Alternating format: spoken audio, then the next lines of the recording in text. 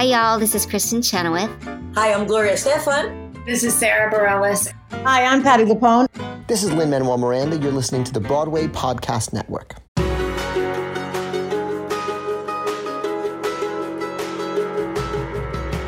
Welcome back to the Theater Podcast, intimate personal conversations with the industry's biggest names. Today's guest is Cassie Beck, who just started the tour of What the Constitution Means to Me. This show, if you didn't see it on Broadway, run to go see it wherever it is playing in your closest city. Right now, as we recorded this, it started in Minneapolis, and it's going to tons of major cities: Chicago, Boston, Detroit, Princeton, Dallas, Nashville, more. Go see it. She's actually a personal friend of Heidi Schreck's, and they worked so well, so closely together to translate it out of Heidi's story and make it Cassie's story, but still make it Heidi's story, but make it Cassie's story. She's an amazing human who you may know from The Humans. So before we get into the interview, as always, find me online on Instagram and Twitter at theater_podcast. Leave a rating and a review. Hit me up on Patreon. Let me know you're listening. And now, everybody, please enjoy this episode with Cassie Beck. When you need mealtime inspiration, it's worth shopping Kroger, where you'll find over 30,000 mouth-watering choices that excite your inner foodie. And no matter what tasty choice you make, you'll enjoy our everyday low prices, plus extra ways to save, like digital coupons worth over $600 each week. You can also save up to $1 off per gallon at the pump with fuel points. More savings and more inspiring flavors make shopping Kroger worth it every time. Kroger, fresh for everyone. Fuel restrictions apply. Here you go. 1, 2, 3.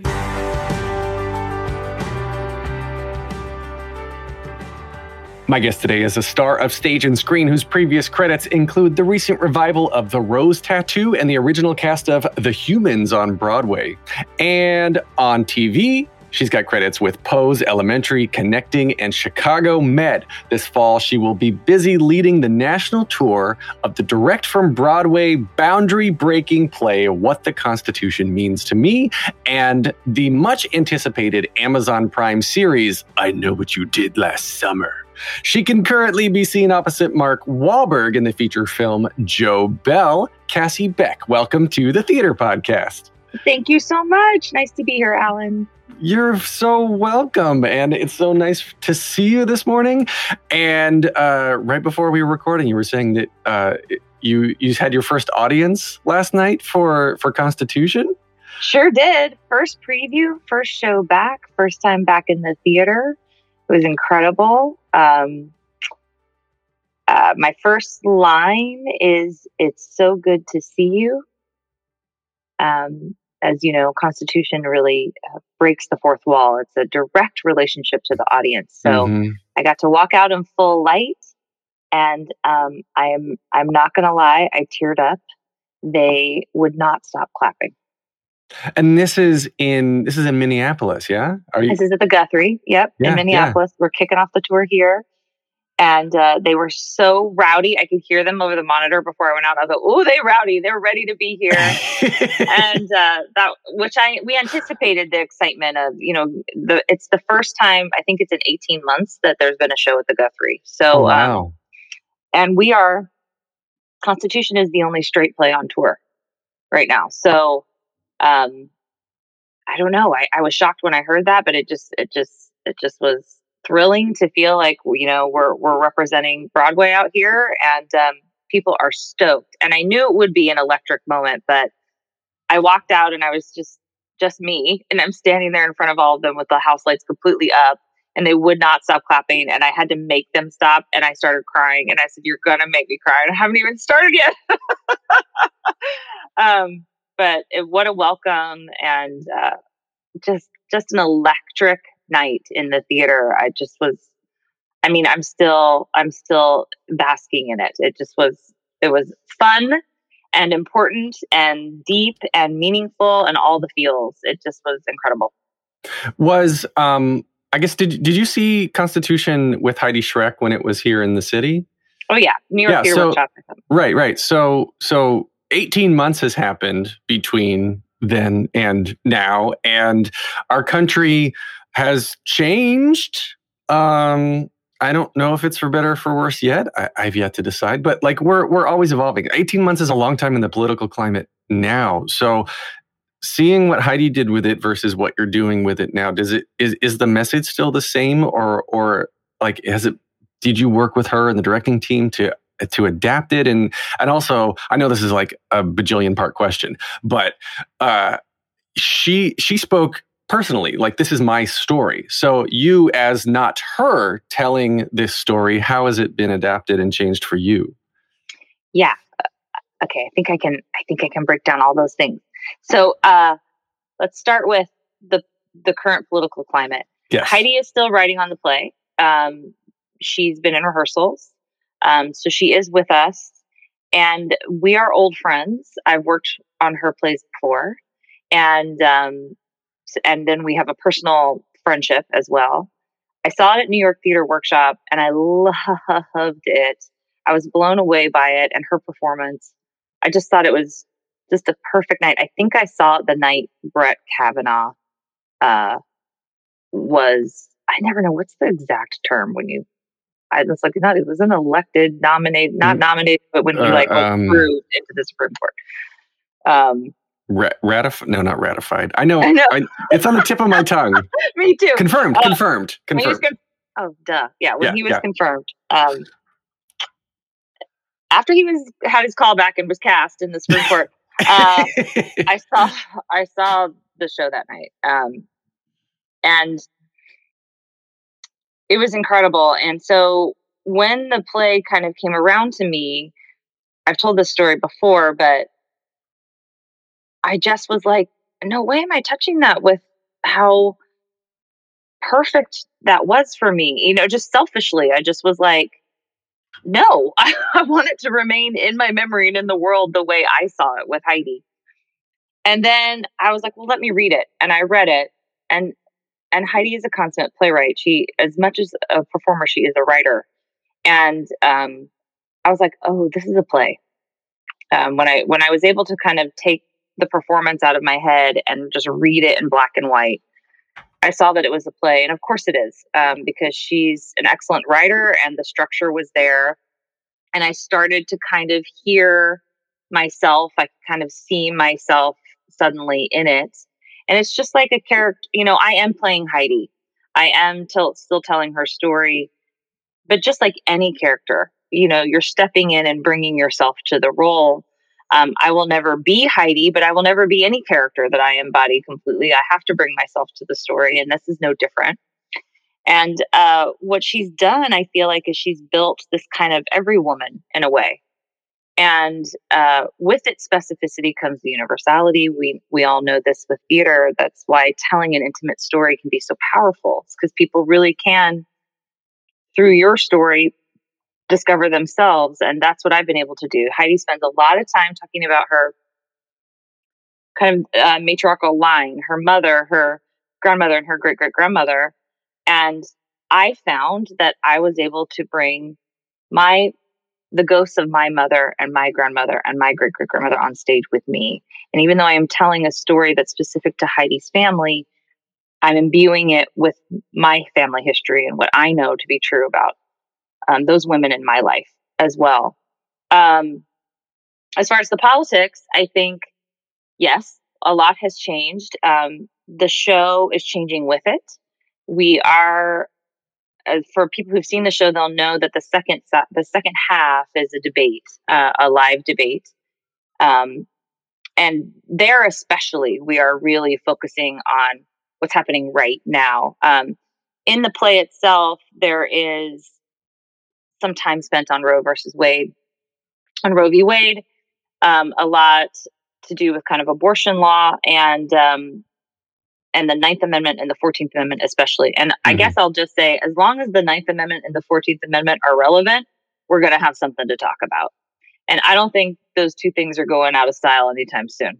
There's a lot. So those who don't know, what are the 9th and the 14th Amendment? Oh my gosh. The 9th Amendment is what Heidi describes as a penumbra. Nobody really knows what it means, although it was the amendment that was used to make the case in Roe v. Wade that doctor and a patient have a right to privacy. And that right to privacy is what the right to have an abortion falls under. And so the Ninth Amendment was used to gain that right for women. And so that's Ninth Amendment primarily is that's what we talk about in the show. 14th Amendment basically encapsulates all your human rights.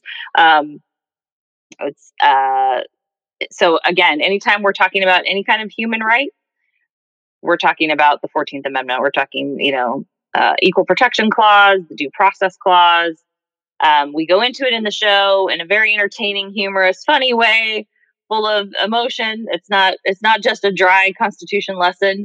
There's a lot to enjoy about the show. But right now, Roe v. Wade may be, back in the headlines and coming up into our consciousness. Yeah. In the Supreme Court here soon. There's the Texas abortion bill. All of these things are addressed in the second half of the play, is what I was saying, in the debate section. We're really making sure that we make those arguments, and we have some sharp debaters who have important things to say and opinions about their take on what's happening with the Constitution and with our future right now. So they're keeping me on my toes. I'm looking at some of the cities that the tour is going to go through. And of course, you mentioned your opening in Minneapolis, but it's going to hit Chicago, Boston, Detroit, Princeton, Dallas, Nashville, more and more and more. I was looking for Texas cities. Dallas is in there. So have you and the team talked yet about, I guess, goodness, maybe protests, maybe like angry audience members? Like, politics are, of course, really dividing right now, but in the arts, I guess that maybe the people who would come see the show wouldn't necessarily be the ones who would disagree with the message of the show. But have you talked about the various audiences in the various cities specifically about this kind of thing yet? And not about audience members. We've talked about, making sure that we are topical with what's happening. I mean, we definitely have our eye on Texas. We have our eye on the Mississippi ban as well. Mm-hmm. Even Nashville, yeah. But I sort of feel like it's really a galvanizing force. There are going to be some people in Texas who are really going to need this support that this play offers. And I think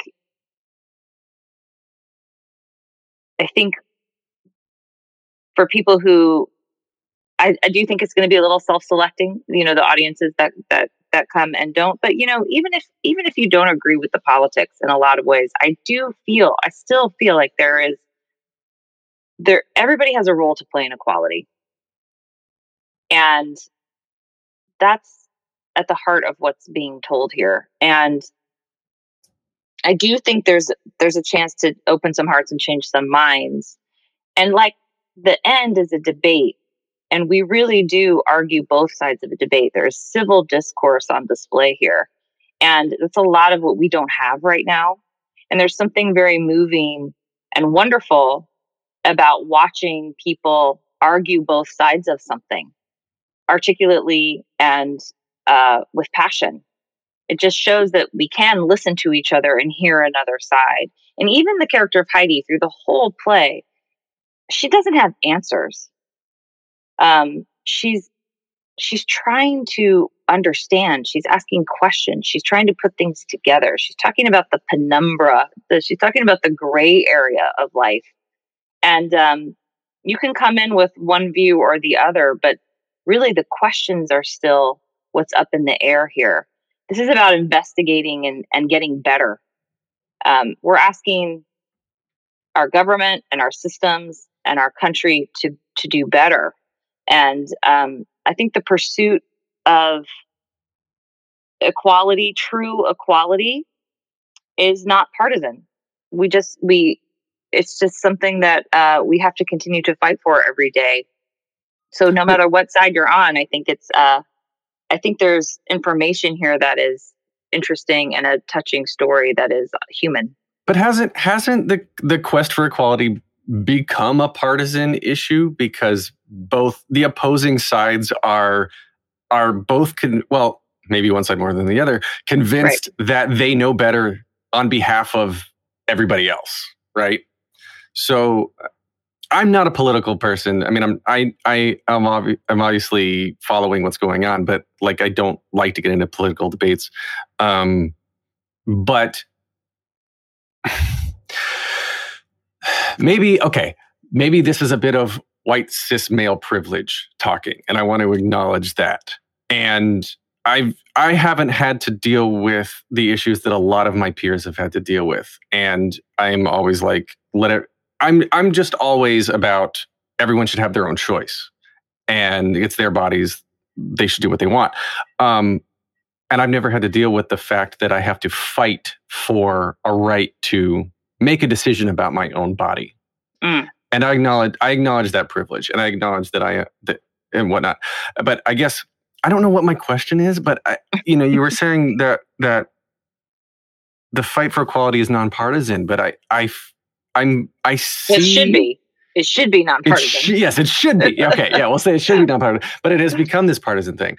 So it's interesting to me, I guess, how both sides of this are approaching it, and it just dates back to this archaic way of trying to control people. Yes. Mm-hmm.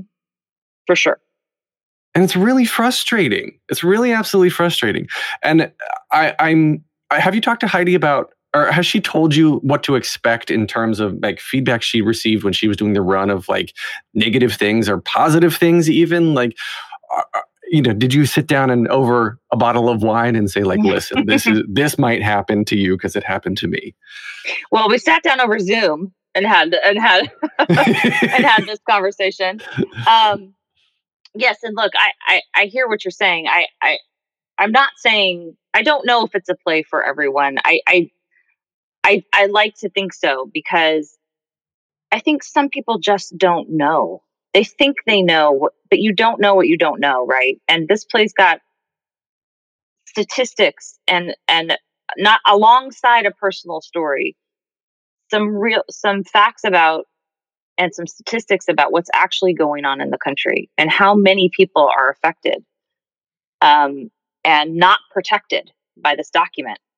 And I think it can be eye-opening to discover these things for a lot of people. But I did talk to her about it, and I think for the most part, it's a pretty energizing, kind of galvanizing experience. She got a lot of, I think, support and some people who didn't realize where we were as a country with these rights.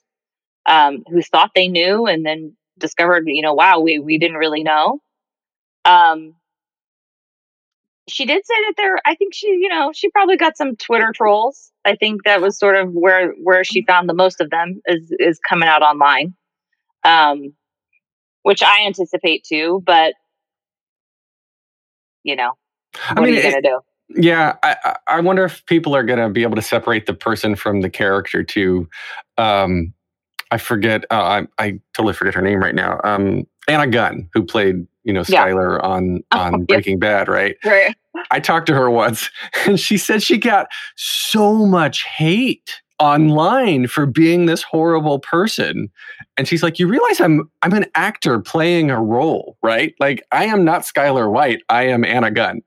Yeah, totally. So obviously, like. Maybe Heidi's a little bit different because she wrote it and she was playing the character. But now, you, Cassie, are playing the character that Heidi has created. So I know for those listening, always remember that the character is separate from the actor.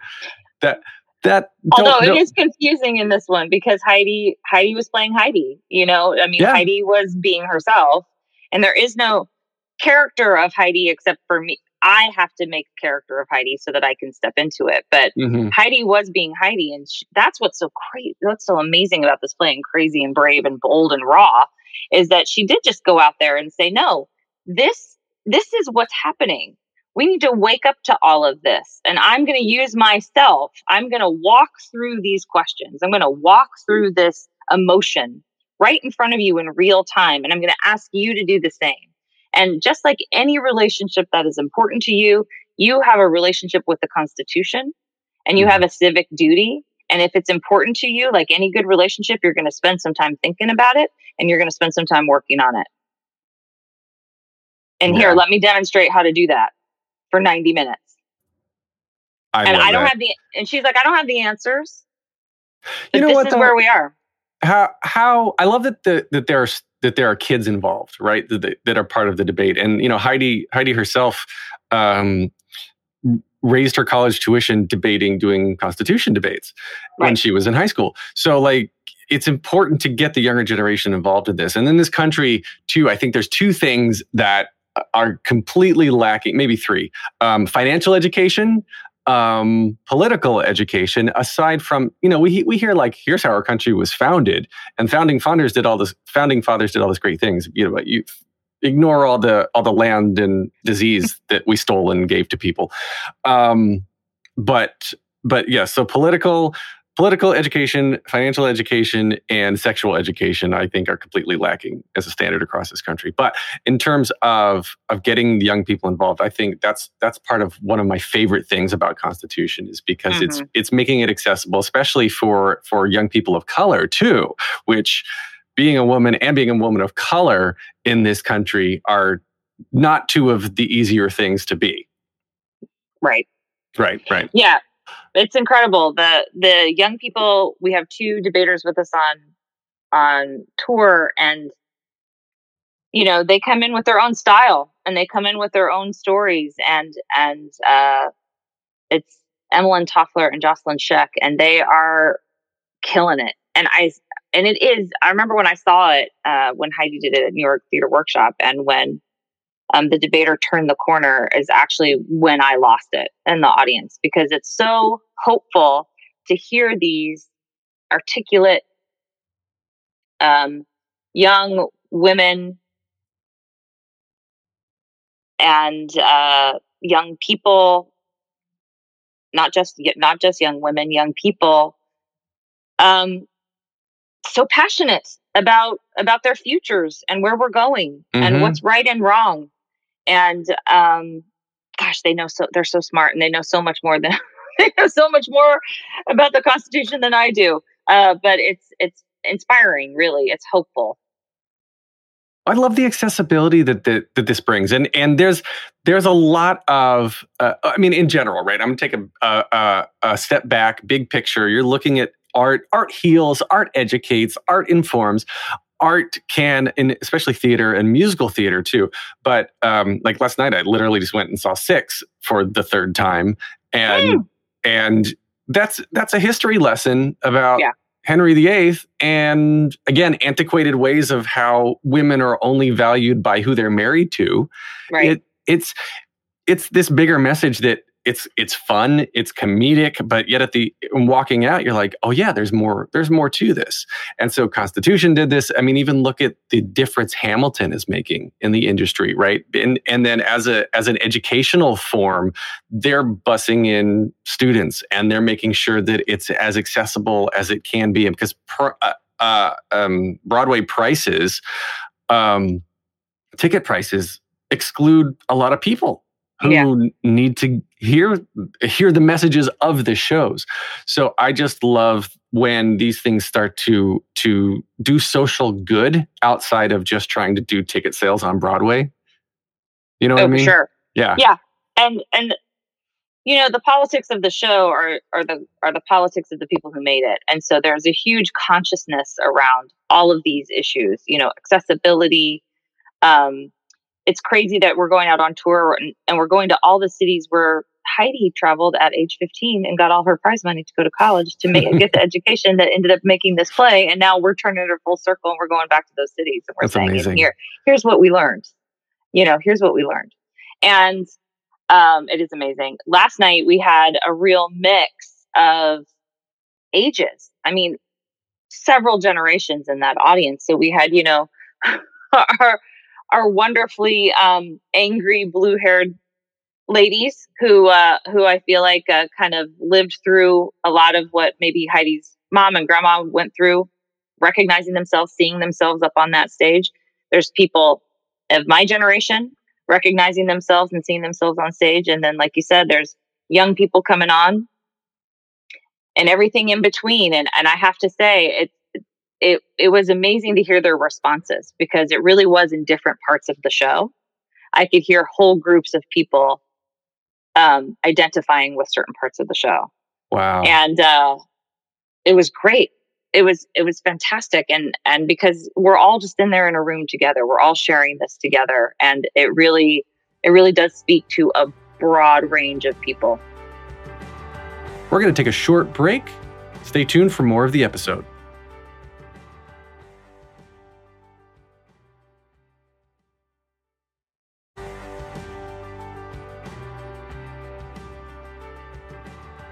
I want to actually now back out and talk about you, Cassie, because I want to know what got you into theater. Where did you see the bug? Did you go see a show when you were a kid like Constitution and you're like, I want to do that?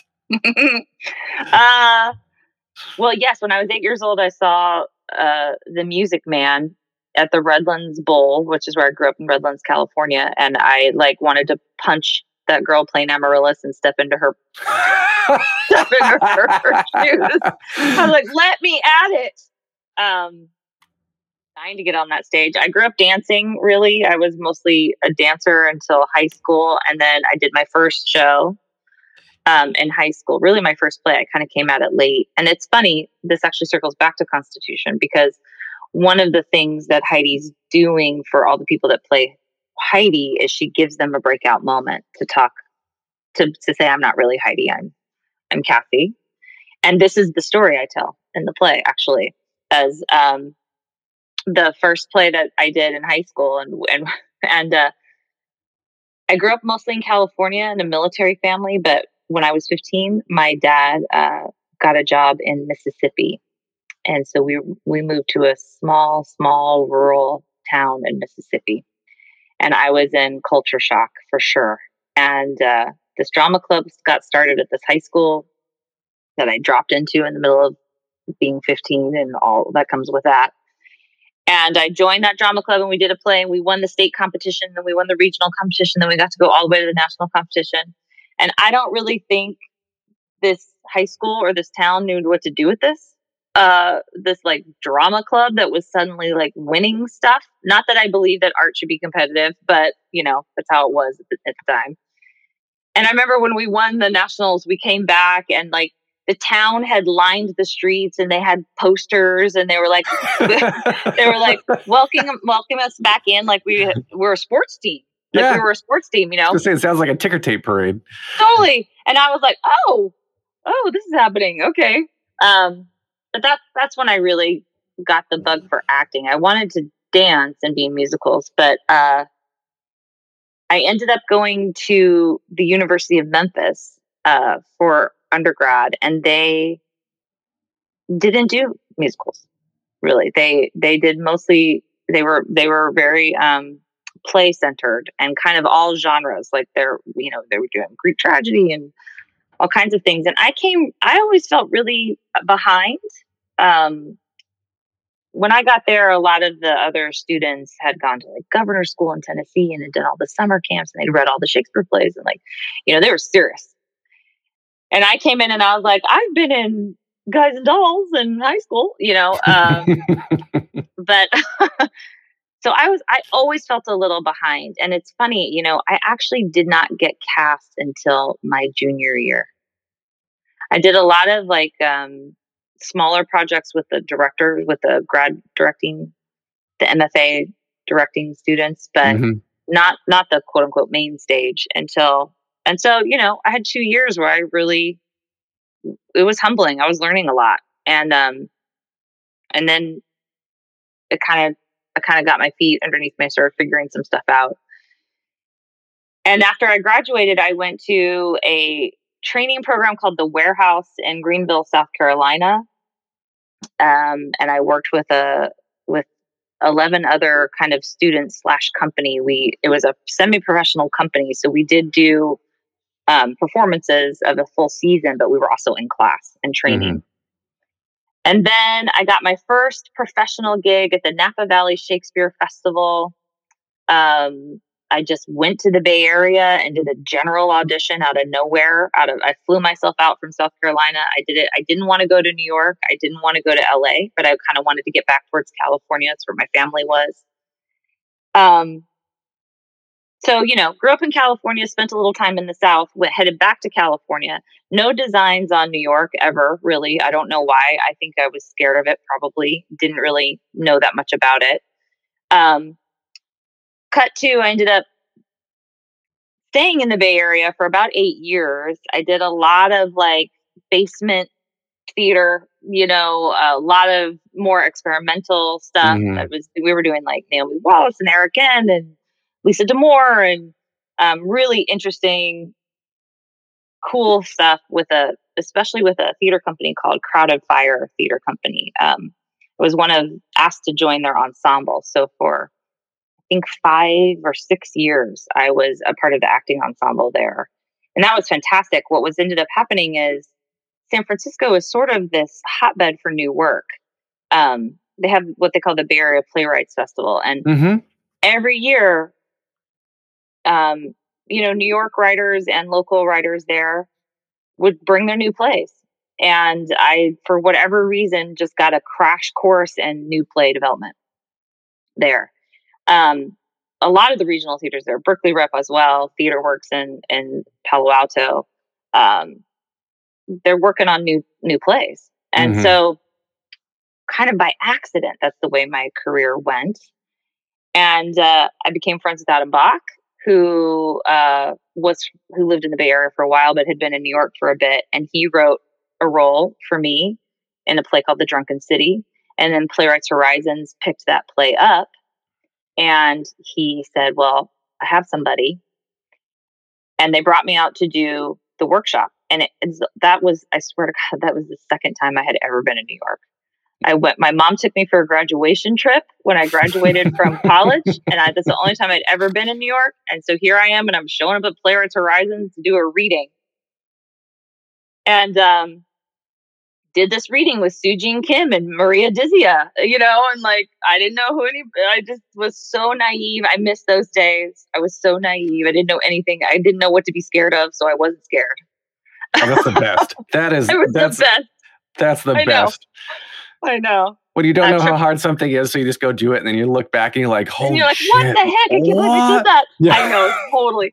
I did, and Trip Coleman directed. And okay. And then I got to do it. And so at this point, also back at Crowd of Fire in San Francisco, the founding artistic director had stepped down, and I stepped in as artistic director. So I had just taken over as artistic director of this small, grungy theater company. And then I was like, I'm going to go do this play real fast in New York, and I'm coming right back. And that didn't happen. I got to New York, and I got cast in a couple of other shows, and my husband was like, you know what, just write it out and see if you get an agent, then you should stay for a year and we'll see. And so all that ended up happening, and then cut to, we ended up moving. But Crowd of Fire is doing well. I just want to plug it because it is still, it's fantastic. It's doing great. It's lived on, and gone through a couple artistic directors now, and they're fantastic. Oh, awesome. What's the website where people can check it out? crowdofire.org. There you go. So then at what point does the TV and film start to creep its way in? Because a lot of the credits film here in New York. But I was looking at the other thing, like this stuff that's coming out now. I Know What You Did Last Summer, of course, is this much anticipated modern take on the 1997 horror film that, of course, is around the same thing. So where did the TV and film side come into all this? Oh my God. So I had no training on camera. I feel like I'm the end of a generation for whom, you kind of felt like you could just do a theater career. somehow. Now I have so much respect for the young people who show up in New York at 18, 20, 22, because I do think the expectation now is that you can do some crossover stuff. And I never had, in my BFA and even extra theater training, I never had on camera training. And back to the Drunken City, I remember we opened and my little face was in the New York Times. And I was sleeping I was subletting and I was sleeping on somebody's futon. And the day after it opened, my phone rang and I answered it, and it was Law and Order wanting me to come for an audition. I hope when they call you, it always starts with dun dun. Dun dun dun. That's how I knew who it was. Yeah. And they called to ask if and I didn't have an agent, I didn't have any representation, so they're just calling me straight up on my cell phone. Like back in the day, like, can you come in tomorrow? And I was like, what? I don't even know what this is. And it was terrifying. And I never did get on a Law and Order. I've never been on a Law and Order. I'm one of those theater actors that's never been on Law and Order. But yeah, it kind of slowly, it started, to answer your question, it came slowly. I got some auditions kind of right away off just, I think, being kind of a new person in New York. And, I came to New York when I was 30. I didn't come when I was 18 or 20. So I had a little bit of experience and a little bit of grounding, but not for TV and film. I did not know how to do any of that stuff. And so I started taking some classes, and I just kind of slowly started to figure it out. I have to say, I feel like with the self-tape situation, I have fared much better. I've kind of figured out the self-tape, which has helped in the last couple of years. And yeah, I Know What You Did Last Summer was a self-tape. Joe Bell was a self-tape. A lot of what I've booked has been that. So there is hope out there for people who feel like you're making self-tapes and sending them out to the void. Same girl, same, but every now and then it happens. I Know What You Did Last Summer, shot in Hawaii. Really? Yeah. That sounds really hard. Sounds so hard. I know, it was awful. Everyone's going to hate me. I'm going to turn off the podcast at this point. I was married there, and I'd been there several times. I hadn't been back since, I think 2007. And I think it was originally going to shoot in LA, but then because of the pandemic and the way COVID was working, it was safer actually in Oahu. So we went for safety, Alan. Oh. And and then when I got it, they said, "Oh, so 6 months in Oahu." So I got to fly out and take my dog and be out there and shoot. We shot all over that island. It was crazy fun. I was nervous in a lot of ways because I don't have a ton of experience, but I've got to say every experience I've had has been amazing. And the New York shows too. I got to do Pose with Patti LuPone. Yeah. So like amazing. Elementary was with all those guys and that was fun. And I did The Humans for a long time with Sarah Steele and, learned all about The Good Wife and got to ask my questions. So, leaning on our friends too helps. When you're in these situations, you're kind of, obviously you have the talent to be where you are. Otherwise you wouldn't be there. But when you're first coming into these moments and you're around, you're going in a Pose and you're in a scene with Patti LuPone and you're in this movie opposite Mark Wahlberg and these people that just we've known about and watched and seen forever. And then all of a sudden you're with them. Do you have this moment of like, wow, I shouldn't be here? Or are you like, this is it? This is, I'm buckling down. And of course, I guess bringing it full circle to what we said earlier was if you knew how hard it was, you wouldn't have done it. But now you're there, so you have to do it. Yeah, I don't freak out till after. I don't know what it is about me. I'm a very late bloomer. It takes me a long time to process stuff. I kind of show up and I'm like, well, I'm here and I'm showing up and I'm doing it and I've prepared and I'm here and then I do it. And then later I'm like shaking in the bathtub, like, I can't believe that just happened. the story with Patti LuPone is actually great because we know each other a little bit from the humans. I got to go do it in London as well, and she was there doing Company at the time. Mm-hmm. So our whole cast went to see Company and got to go backstage and sit in her dressing room with Michael Kors for a little while. And so I know her a bit, not a ton, but a bit. And so she had a recurring role, an arc on Pose, but that day that I shot with her was her first day on set and her first scene. And so we were in the trailer together doing makeup and hair, and I just reintroduced myself and said hi, and she recognized me, which was a relief. And then I actually think it was sort of a kind of universal kind of meeting moment, spiritual, special moment for us, because I think she was nervous, and it's like, she's this legend and she's this amazing person, of course, and this amazing actor and has so much experience, but they're all just people. And that's my answer to your question about like Mark Wahlberg and all these people. Like, how I remember it is because I see their humanity. They're just us, we're all the same. And she at one point was like, I'm so glad you're here, because I was another theater person, that she kind of knew a little bit and had a little grounding with, and there's a sea of faces that she doesn't know, and all the cameras on her, and she's Patti LuPone walking in, and there's like, and I got to be that little person for her that just kind of, I don't know, if she ever needed it, could be a little anchor, for her, of familiarity. And at one point, and then they put her in this amazing costume, and then they hand her two little dogs. And they're like, here's two little dogs, and sit and now monologue, go. And I was like, oh, I'm here for you, Patti. I'm right here. I'm here for you. Whatever you need. And she looks up and she's like, do I look okay? And I'm like, yes, you look amazing. You're doing amazing. So I think that's one thing to just remember, with casting directors too, or directors, or anytime you're in a situation with somebody where there's a perceived either like power balance or maybe like a fangirling going on, just remember they're just people too. I wonder, and I haven't actually thought about this in a long time. I used to think about this.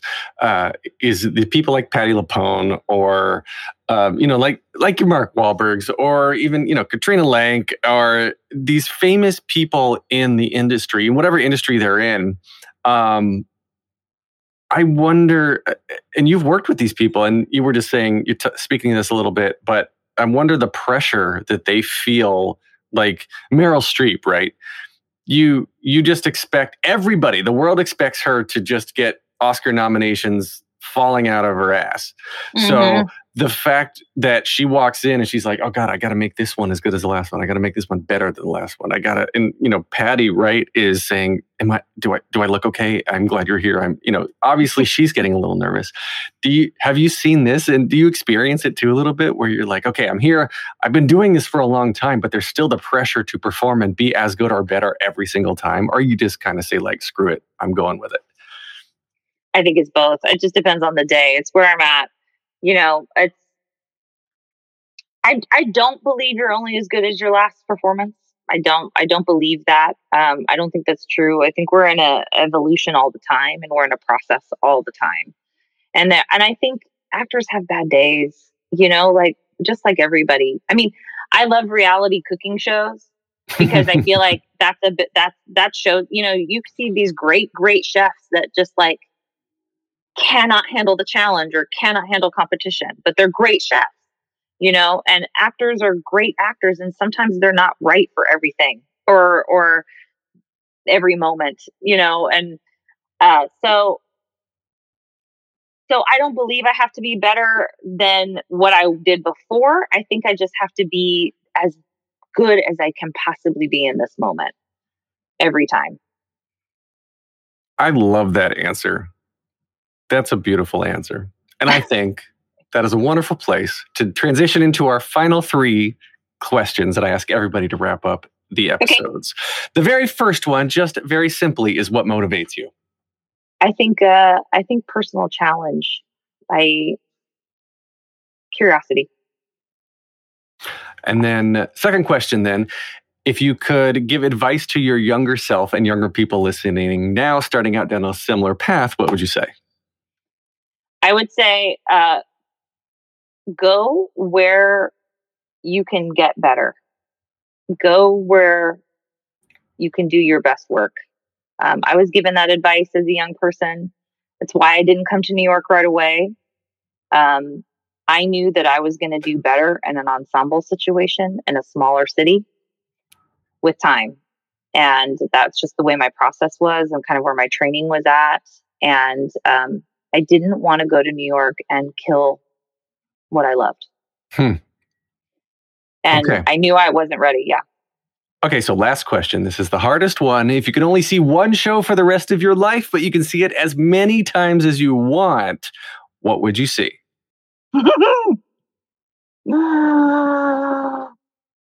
Angels in America. Ooh, that's a new one. A new answer. Oh yeah? Yeah. I think it's brilliant.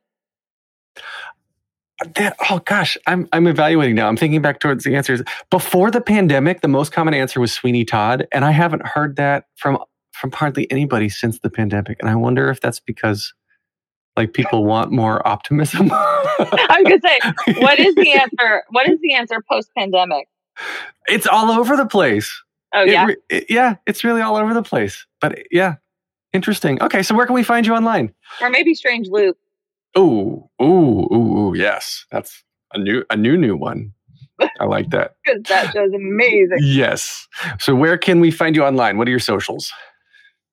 I'm at Cassie Baxter, kind of across the board, and Cassie Beck on Insta. Great. I am online at thetheaterpodcast.com. You can find me on Instagram and Twitter at theater_podcast. Leave a rating and a review wherever you're listening. This has been edited by Well-Rounded Hoodlum Productions, music by Jukebox The Ghost, and conversation by Cassie Beck. Thank you so much for being here. Thank you. My pleasure.